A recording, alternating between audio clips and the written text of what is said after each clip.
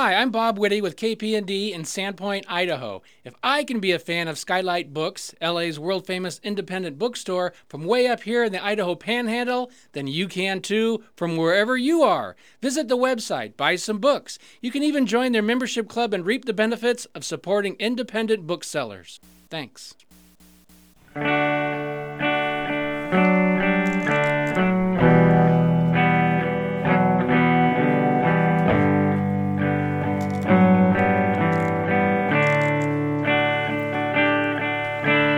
Meet me on the softer side. Meet me on the softer side. Softer side of your heart. Hi there, and welcome to the Skylight Books author reading series.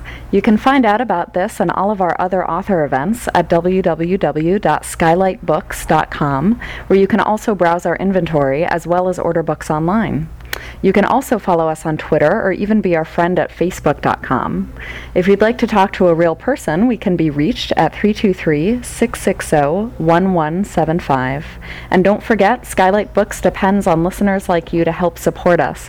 So whether you're in our neighborhood or browsing online, buy a book or two to help ensure that we'll be around for a long, long time. Thanks and enjoy. However, today we are here for Gabriel Roth.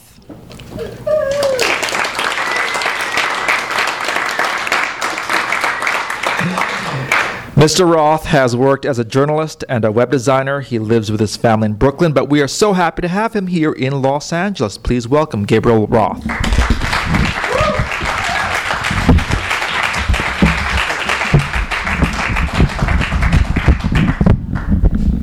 Sure.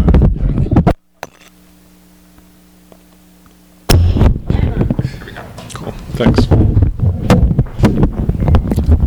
So if I talk like this, is this being amplified electronically? Yes. Good. Thank you all for coming. I really appreciate it. Couple things before we start. The first thing is a couple of requests I have of you.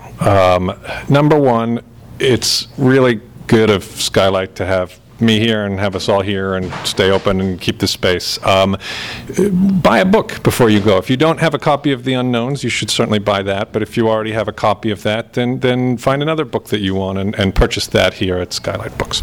The second request is I'm going to read a few passages, and then afterwards I'm going to say maybe somebody has some questions. And there's going to be a sort of lull where nobody wants to, like, maybe somebody has a question, but nobody wants to ask, like, the first question. So I'm going to ask you guys, first of all, to try to think of some questions if you haven't thought of any already. Maybe during the reading you could just sort of try to come up with a question. And then after the reading, don't be shy. Just jump in with, just be that person. Everybody admires that person. Be that person. And then the questions thing will get rolling, and then you'll see everybody will be like, oh man, that guy asked a question, I'm going to ask a question now. It's going to be great. It doesn't even have to be questions about the book. You could ask me my opinions about other topics, or like sports trivia or whatever. I would not know the answer to the sports trivia, but you could ask. The just now a little bit more business before we begin. The reading is going to be two separate sections of the book for a total of a little bit under 15 minutes, because I feel like you can't, asking people to listen to you read for more than 15 minutes is not kind. So that's what we're going to do. Any questions so far?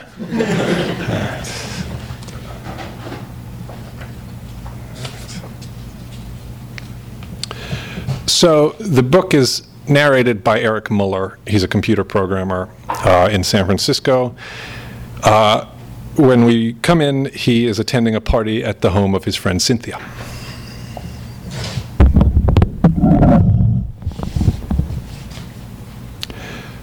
Cynthia decided she was a lesbian about 6 months ago. It wasn't without foreshadowing. She has pictures of Claire Danes up on her wall.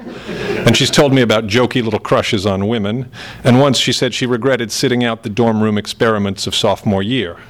And now, even though she's turning 25 and it's embarrassingly late, she's coming out.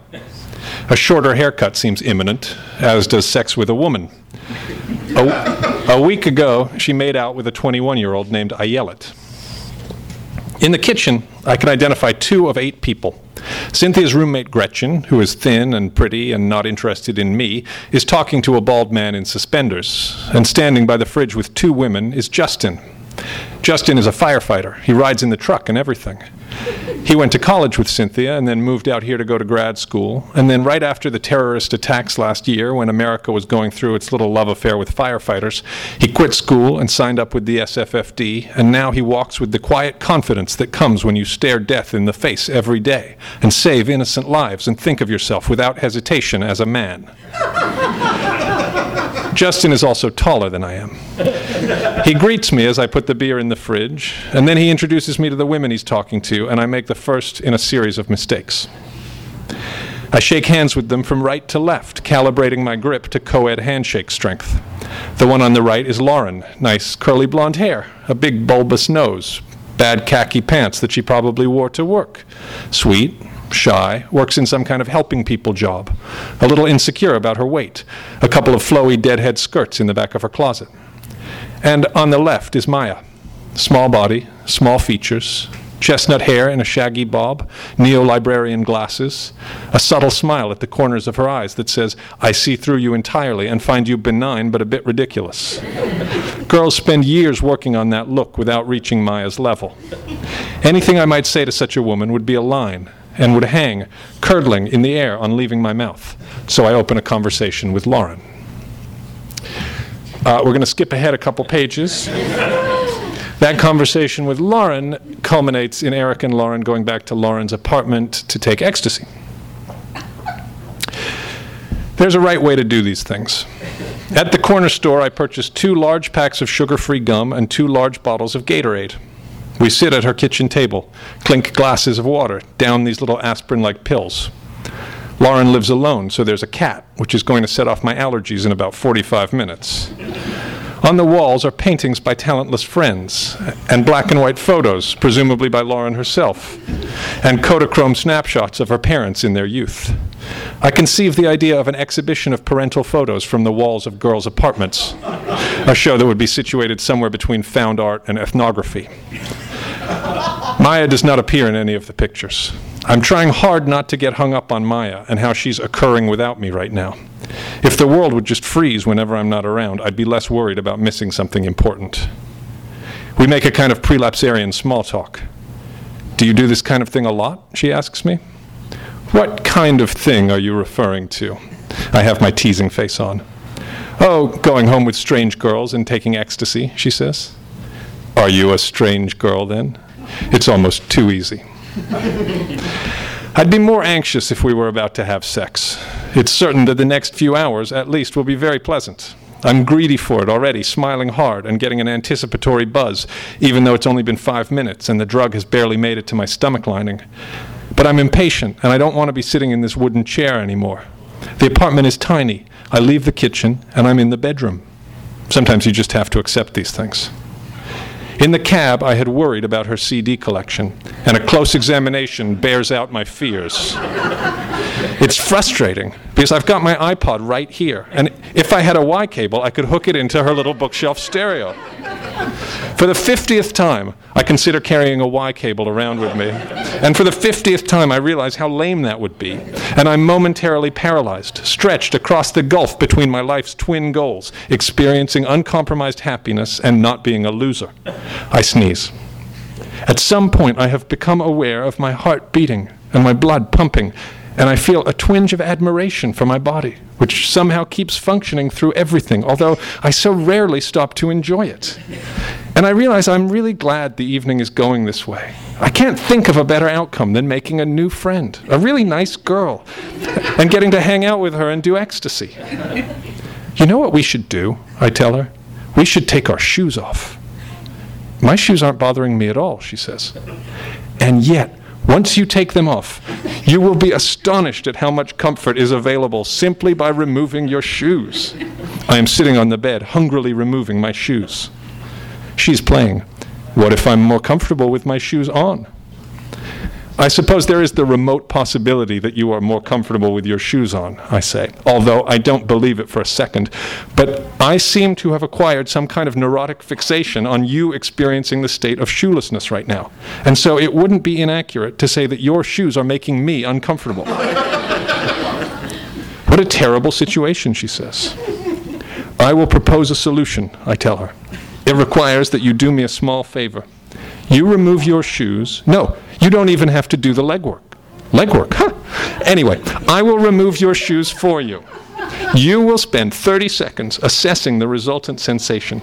If, at the end of that trial period, you wish to return to your previous shoe-clad state, I will gently replace the shoes, and my mind will rest easy in the knowledge that you are enjoying your personal optimum comfort situation as regards footwear. If, on the other hand, you decide that you prefer to go without shoes, I will do a little dance of vindication. That's a great plan, she says. I get up off the bed and crouch at her feet. She's wearing some kind of black dress shoe. I cradle her foot by the ankle, fiddle with the buckle, slip the shoe off. I repeat the process with the other shoe. I place the shoes carefully next to the bed, side by side, then stand up. Oh, wow, she says. That's really comfortable.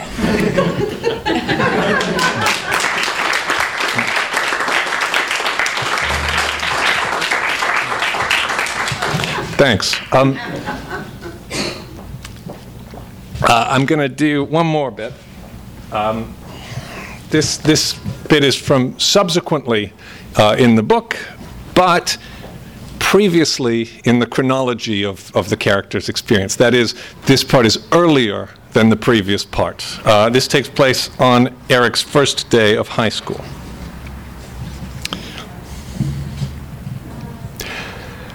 The desks in my new homeroom were laid out in a 5x5 grid, somewhere on which was located the socially optimal spot. All but 3 desks were still available. The choices of the first arrivals suggested starkly different intentions. 2 girls in ornate sweaters sat front and center, while in the last row, a boy reclined his chair against the wall, his eyes shut. I considered joining him in the back row, but that would have drawn too much attention, so I opted for a seat in the classroom's exact center. Pleased with my choice, I settled in, savored the symmetry of rows and columns around me, admired the perfect diagonals that stretched from my seat to each corner of the classroom. At once, my satisfaction spoiled. The midpoint was the most noticeable, the most calculated. I snatched my bag and scrambled to a seat 1 row back and 1 column to the left. We sat in silence for at least 10 minutes before others began to arrive, many in groups of 3 or 4. I tried to believe that they were as anxious as I was, despite the casual way they picked seats, chatted, called out to one another. This kind of information is inherently distorted. We see others from the outside, all smooth surfaces and fixed appearances, and ourselves from the inside with our subjectivities and histories and bodily fluids. The room's population self-organized into groups of people who'd gone to middle school together. The only person I recognized, April Melkonian, seemed to have no idea who I was. The year before, she had allegedly let Jason Kroll feel her tits for 1 minute in exchange for writing her biology class nature diary. On my right, 2 Asian boys were telling an Asian girl about going to Wet City and how fun it was. Wet City was a local water park. The seat to my left was still empty. And then, in walked Bill Fleeg. And before I knew his name, I knew that he was going to sit down next to me and determine the direction of my life for the whole of high school and perhaps beyond. And then he did. He was almost freakishly tall for a 14-year-old, with an overbite so intense his jaw seemed to stop halfway to his upper lip. He peered around the classroom, saw the open seat, then made his way over. He had to kind of fold himself at the waist to fit into the chair, and then he didn't seem to know what to do with his arms. He wound up draping them over the desk. Trying to avoid eye contact, I looked down and futzed with my pencil case, which turned out to be my fatal mistake because it allowed him to see my calculator. "Is that a Texas Instruments TI-80?" he asked. And I had to acknowledge that it was. "I had one of those," he said. "Then I got this for my birthday." He handed me his calculator right there in front of everyone. I took it as though it were a fish, looked it over quickly, and passed it back to him. "I'm Bill Fleeg," he said, like an adult. "Do you have a computer?" "Yeah," I said, hoping no one besides Bill Fleeg would hear. The girl in front of me turned around, and I was afraid she was about to call me a loser. She turned out to have a big nose and cheeks that looked padded with cotton wool, but she was a girl. To my relief, she addressed Bill Fleeg. "You shouldn't use a calculator," she said. "You'll start to depend on it, and then you'll never be able to do arithmetic without one." Bill Fleeg had heard this argument before. "I carry it with me, so I won't need to do arithmetic without one," he said. I was horrified, but somehow unsurprised that this conversation was taking place near me, as if I were sending out invisible, contagious nerd rays. "What if you're on a plane and it crashes on a desert island?" the girl asked. "I'd have the calculator with me on a plane, wouldn't I?" said Bill Fleeg.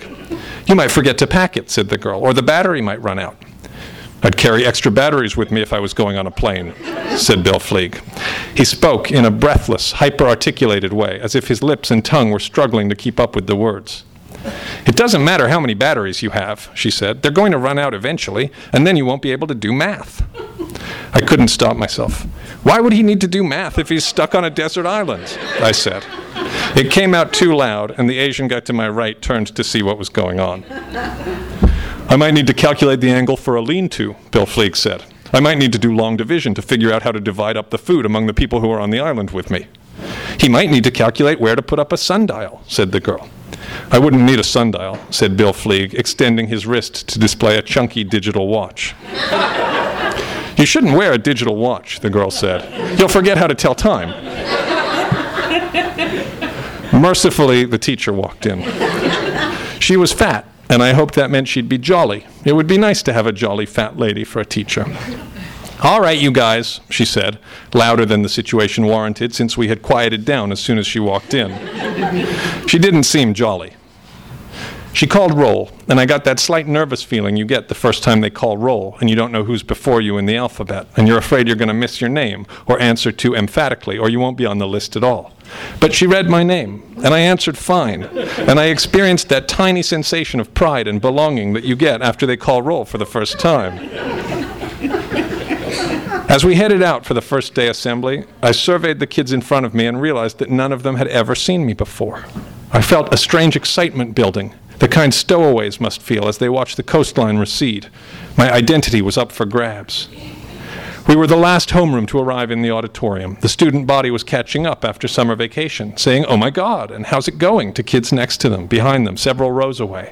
As I looked down at the crowd, I was staggered and overwhelmed by the endless varieties of girls.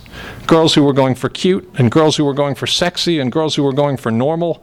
Soccer players in shorts and sweatshirts, and future English majors in long Laura Ashley skirts. Girls with big breasts who were trying to hide them, and girls with big breasts who were trying to show them off. Christian girls in button-down sweaters, and nerd girls in overalls, and rocker girls in black t-shirts with elaborate heavy metal iconography. Groups of pretty girls, groups of almost pretty girls, ugly girls in ones and twos. It was an impossibly rich and complex zoology. I froze momentarily, and the people flooding in behind me pushed me forward, and I stumbled and nearly fell. Thanks a lot.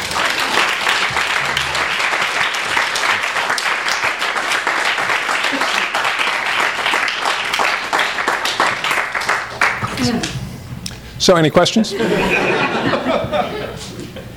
Autobiographical? Entirely. No, not at all. No, no. I don't have anything in common with that guy. And it was interesting to do a sort of flight of fantasy type of exercise with no real grounding in any of my own experience or feelings. Any more questions? Yes. The names, Muller and Maya, they accurately portray the two characters. Intentional? Kinda. I'm more like, try and think of a name, and then you come up with a name, and you're like, yeah, that sounds pretty good. And then later you're like, oh, yeah, duh, it sounds pretty good because there's really obvious symbolism. So maybe unconsciously intentional? Two-part question, because I was thinking really hard during the reading. Sure, thank you. Appreciate it. I'm sorry, I tried to be first. No. You didn't raise your hand. It's not a competition. Okay, how long ago did you write this? Well, I began it in 2004. When the world was young, and I finished a draft that's pretty close to this draft in 2008. And then there were some struggles to find an agent and get it published, and then there were some revisions after I was working with an editor. Because obviously, I'm not the only one here who likes this a lot. It's wonderfully, everything I've heard so far is wonderful. How does it sound to you, having written it a fair amount of time ago, to now be out reading it again? Does it drive you crazy? Is it a mixed bag of, oh, that part's really good, I wish I could do that part over again? Thanks. That's a nice question. I haven't done enough of these things to get really sick of it yet. And one of those two passages, that was the first time I've done it for people. So I'm not sick of the experience of reading it. Certainly, there's a few places where I'll change a word or two in the reading copy. Yeah, which is got to be allowed.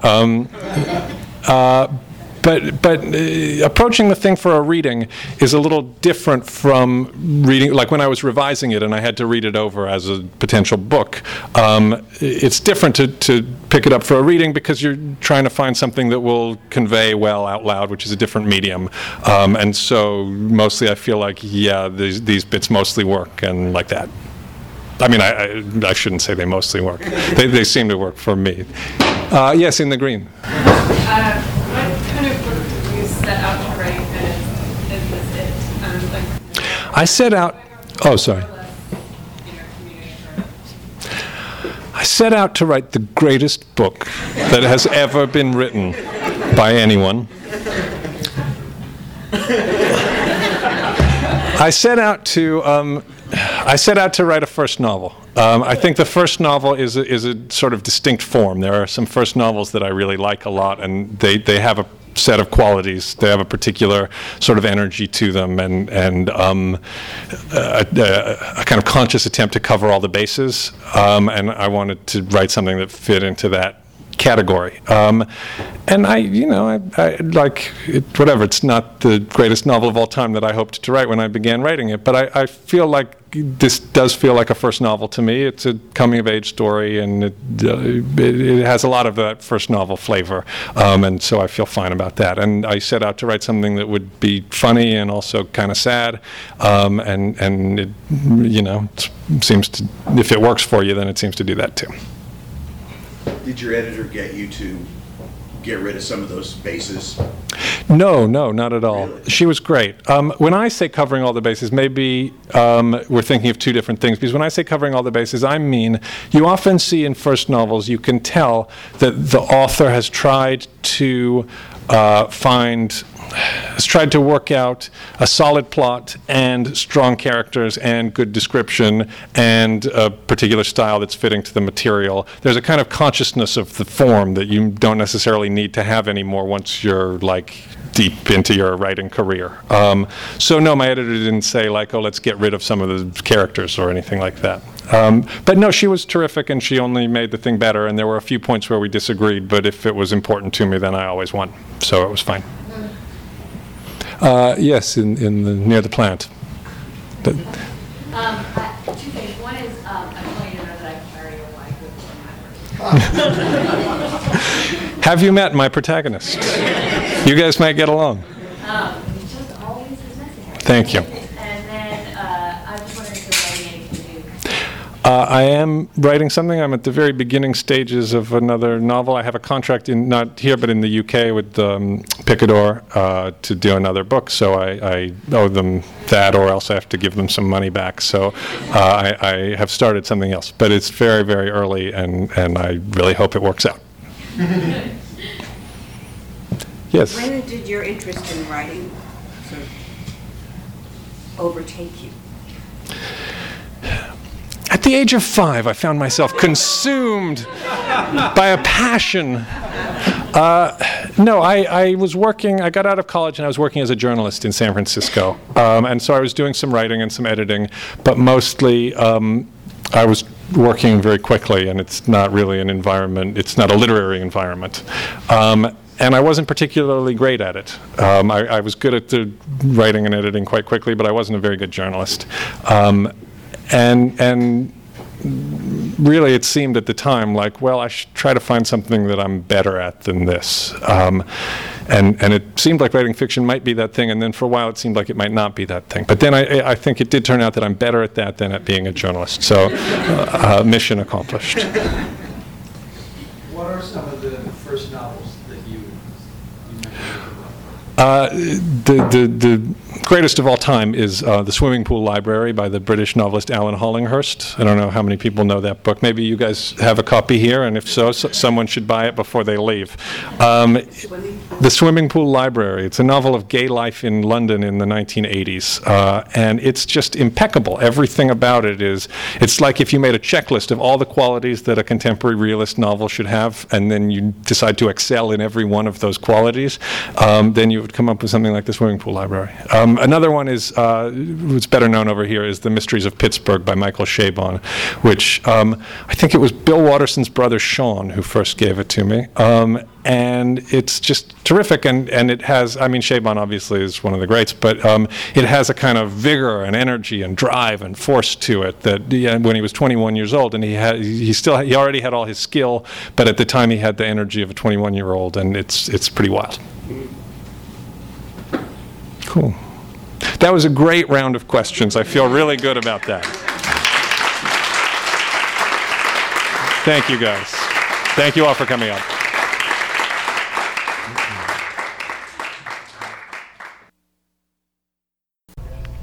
You've been listening to the Skylight Books Author Reading Series. Don't forget that you can check out this and all of our other great podcasts at www.skylightbooks.com. Today's music was provided by Fragile Gang. You can check them out at MySpace, Facebook, and the iTunes Music Store. Thanks for stopping by, and we hope to see you soon.